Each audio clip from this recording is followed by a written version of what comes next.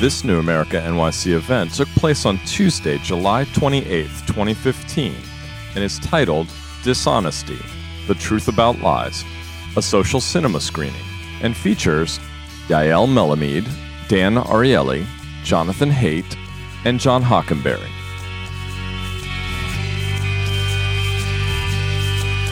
You know, since this really takes you into the kind of individual human nature of this question of dishonesty, I'm intrigued by how each of you think of how this scales. I mean, there are 6 billion people on the planet, and the incremental effect of, and you referred to it at one point by talking about the distance from money in electronic transactions and that sort of thing.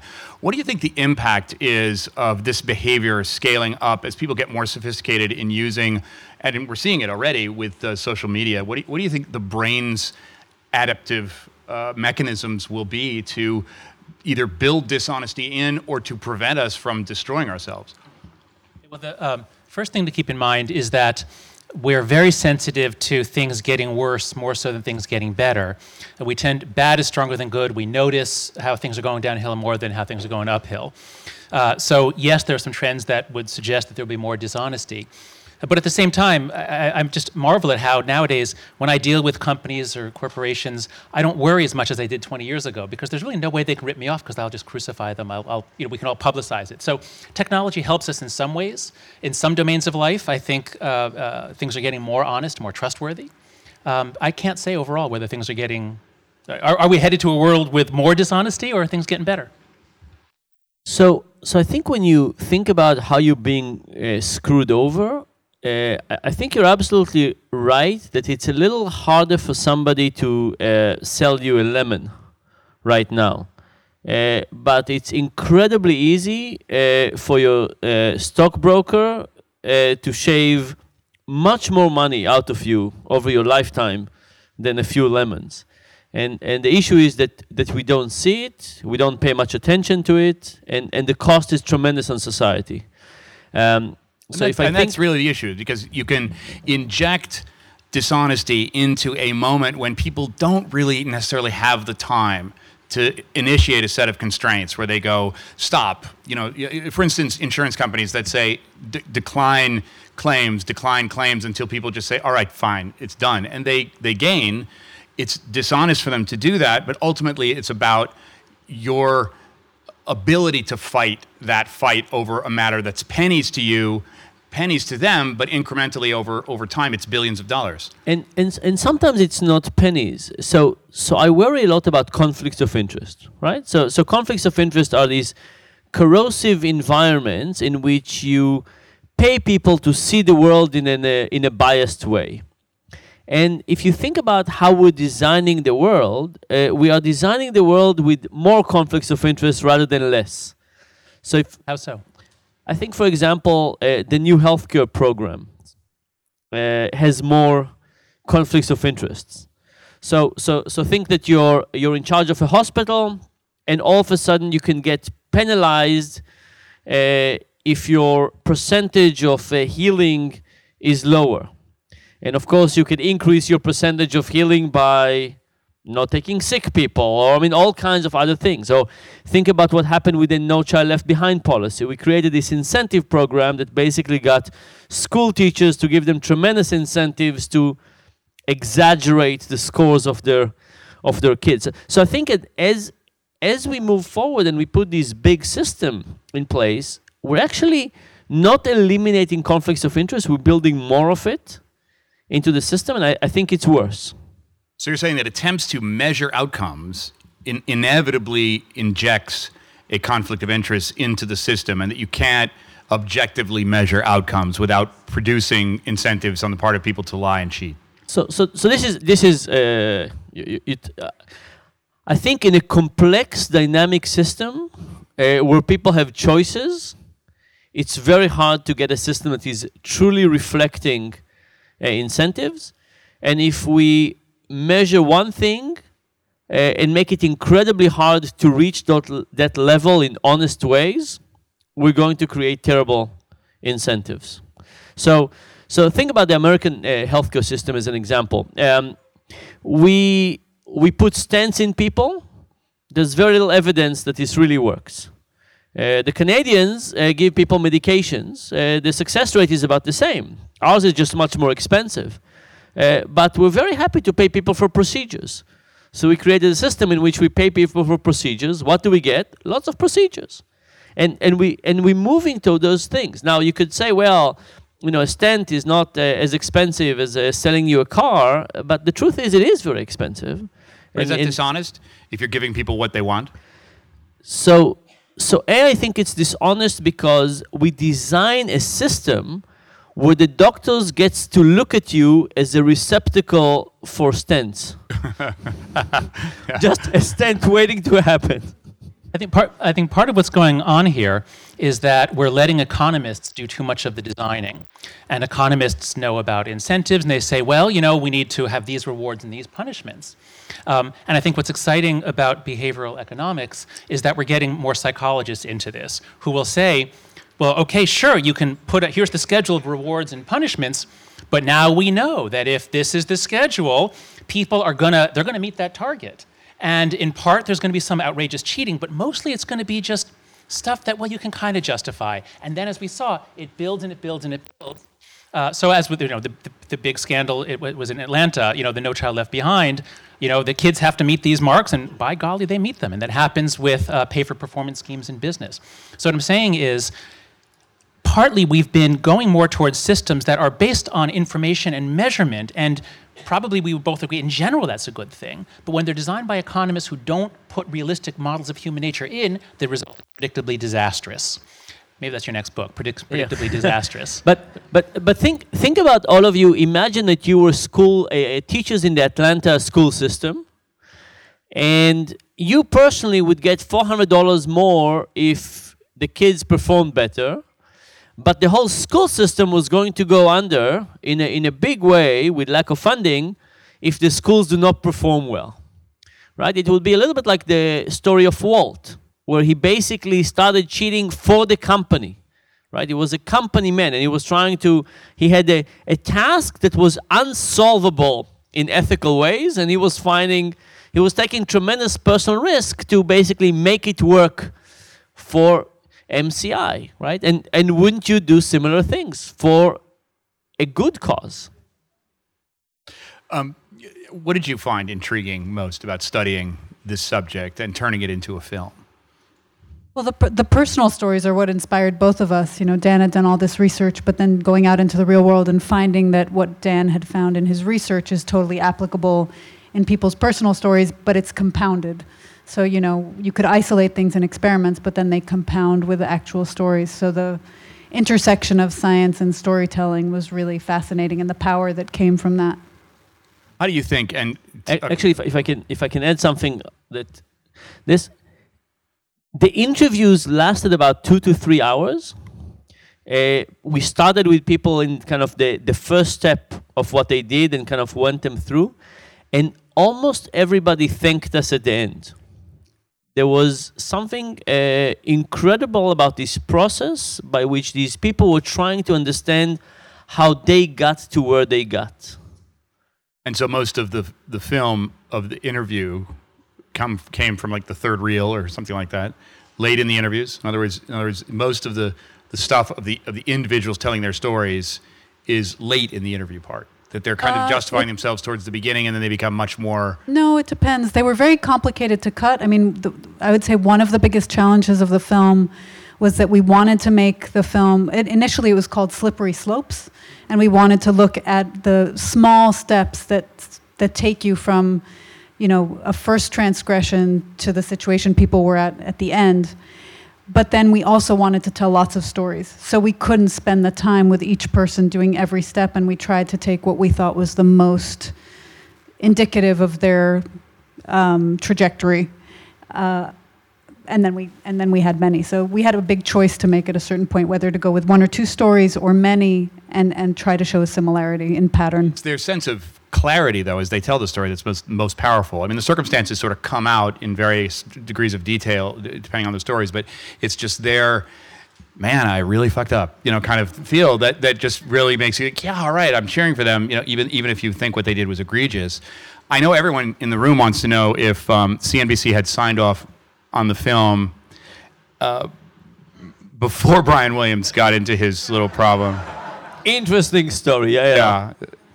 So we finished the film, but I mean finished the film, final color correction, sound, everything on Monday. And on Wednesday, the Brian Williams story broke. Nice. And I called Dan. I'm like, you're never going to believe what happened. And I told him, he said, what's the big deal? It's the biggest laugh line of the film. And Hey, what about my joke? Oh, okay, sorry. Yeah, that one, and then the one about only women ask the question. That's the other laugh line, yeah. And I was kind of apoplectic. I didn't know what to do. And They ask you to take it out? they did not ask us to take it out. I did. Oh, they might However- have. Oh, Jonathan, they might have. Believe me. However, They did air a version, and they made it shorter. Yeah, gotcha. And guess. but to be fair, it's a lot shorter. It's less than half the length of the film. So the CNBC version is 42 minutes, and our version is 89 minutes. Yeah. No, I understand. It's just interesting how those things play in real time. That's when. But we thought about it a lot. I mean, I thought, do we open the film and take it out? Do we wait? If there had been a better mea culpa moment, I was really hoping that he would say, I really screwed up. And he's so screwed up the way he talked about screwing up that we couldn't, he would have been a really interesting tag at the end of the Mary Lee Jones story. If it had reverted to him saying, I also messed up, it would have been a great end to that section. But I think you didn't even need it. I mean, I think it's just, wow. You just look at it and you go, boy, a lot of stuff happens. I thought that was amazing. Now, the other thing that's interesting to me is that you choose examples that are economically significant, kind of. I think that people can relate to the education example. I think that the basketball example. But some of the really arresting moments on screen are George Tenet talking about torture and what's his name talking about nobody's being Rumsfeld, yes, but anything of Rumsfeld is great. It's Clapper talking about nobody is experiencing surveillance. So it's George Tenet on torture and it's Clapper on no surveillance. What do you think comes into play in those instances? Because there, I'm wondering if your optimism is valid. Because I think in those conditions, you've got a kind of top-up situation where everyone has a stake in maybe covering it up, and it's only when someone at the highest level either blows the whistle or there's a fiasco like the Iraq invasion that it becomes, it falls apart. I don't think we would have known anything if they hadn't found weapons of mass destruction in Iraq. That's the only thing that unraveled the deal. Well, I think the political world is its own world, and laws of human psychology don't necessarily apply there. So, Emphasis on the human. So a few weeks ago, I did a panel discussion with Phil Zimbardo, his new film, The Stanford Prison Experiment. And one of the things that really struck me about the film, it's a wonderful film. If you took a psychology course, you know about the Stanford Prison Experiment, this fake prison in the basement. And one of the things that struck me is how amazingly quickly, like within hours it seems, everything becomes a lie. Like the way they'll talk to each other, the way the guards talk to the prisoners, and the prisoners have to lie. And then there'll be, I mean, it's a bizarre world. And so I think part of what we see here is that there are certain games that perfectly decent, normal people, they're put into this game, and very quickly, to survive, you have to lie all the time. And especially if you're in national security. I mean, to ask the director of national security to tell me honestly now, tell me about what America's doing. I mean, of course he's going to lie, and he's going to feel justified doing it. He looked a little nervous, I must say.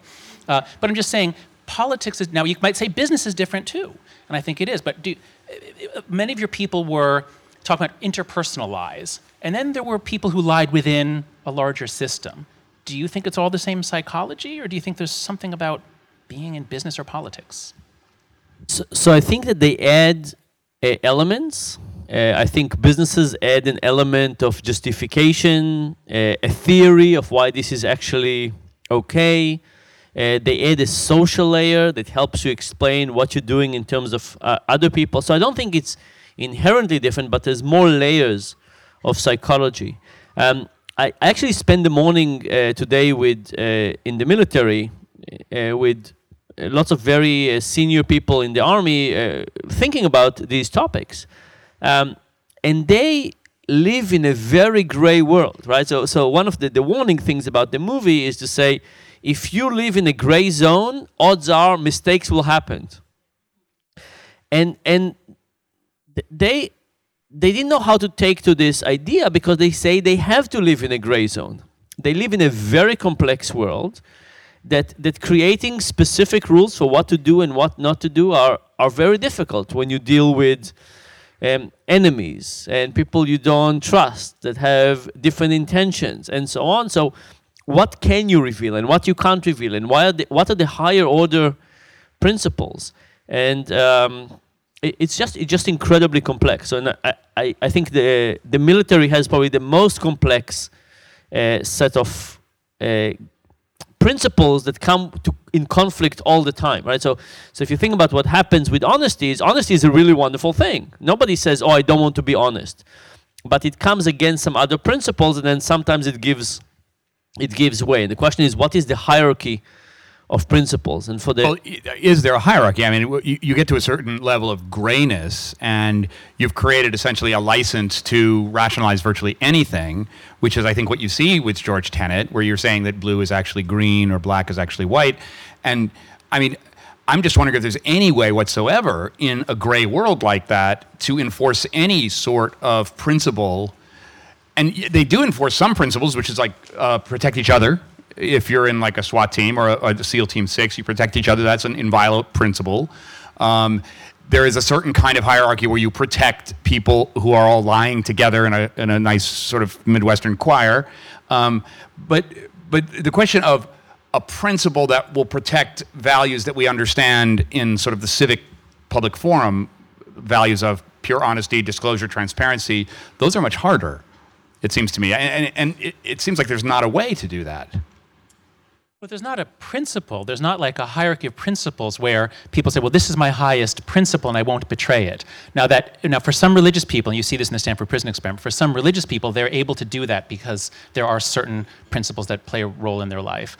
But in general, it's not the principles that are going to affect your behavior. It's very local circumstances. It's what the person next to you is doing or saying. It's what is done around here.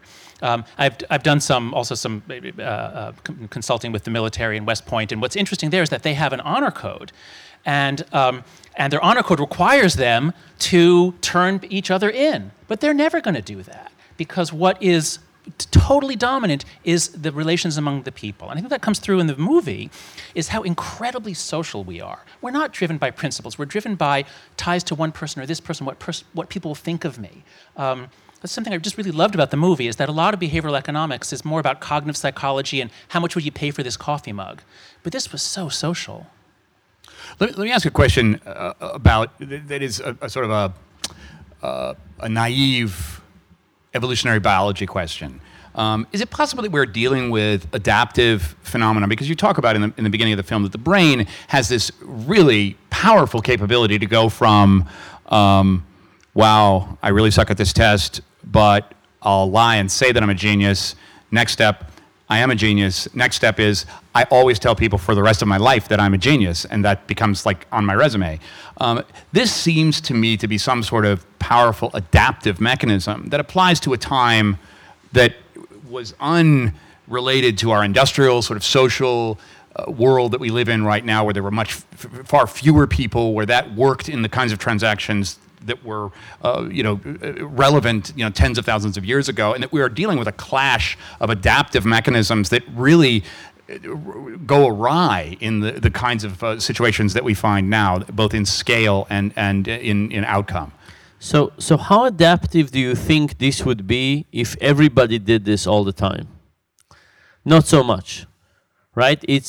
You could say it's an adaptive mechanism if you're the only one who's doing it. But the thing about trust and honesty is that it's so important at the societal level, right? That if people start violating it, we all suffer. So I think it's not so much that it's adaptive, but it's selfishly useful in the short term. But if you think about biology as kind of creating something that is evolutionarily stable in the long term, I don't think that's it. Well, but evolution doesn't really care about society. Evolution works overwhelmingly on individuals. There are some cases of group selection. But I think to take the adaptive view of human social nature, you have to look at the incredibly intense game of social presentation. And we are the descendants of individuals, not just who were the fastest at outrunning bears and lions. That was part of it, but not a big part. We are especially the descendants of individuals who succeeded at the social game. They persuaded other people to cooperate with them. They persuaded other people to mate with them. They put on a good show. And if you think about the human mind as being this integrated information processor that tracks the truth, you'll never pass your psychology class. If you think about the mind as being composed of all these modules that were shaped by what worked in the ancestral environment, and impressing others, putting on a good show was absolutely crucial and has always been, then I think some of this weird stuff that we do begins to make more sense. So many people will remember those split brain studies, Michael Gazzaniga's studies, and how people, when their corpus callosum is severed, one half of the brain does something, the other half of the brain can't know what was done, but yet it talks. It makes up a story on the fly. Yeah, I did that because it was kind of cold in here, and that's why I got up, or something. He called that the interpreter module. It's like there's a little commentator in your head giving a constant running commentary on why I just did what I did. And I don't really know why I did what I did, but the interpreter module suggests a story, and I must be a real genius at test taking. Yeah, that's the ticket. And so I think taking an evolutionary adaptive view is the right way, but what you have to see is that the game we've always been playing is impressing other people. And so we're it's really play-by-play over here on this side of the brain and color commentator over on this side. Well, play-by-play, I would say to me, the color commentator, and then there's a kind of a sense-making unit overall, like what is my life really about? And neither of them are really clued into what really caused you to act. But they're kind of cross-talking, and they kind of... So, oh, what a tangled web we weave. We saw that throughout the movie. But what's so interesting is sometimes it's the person weaving it in their own head. It's not just that they're enmeshed in this giant mess. It's that they weave it more in their own head and get trapped in it. Self-deception. That's the most powerful thing. Well, Dan, Yael, and John, thank you so much. It's been terrific. Thank you. Thank you. Thanks to all of you.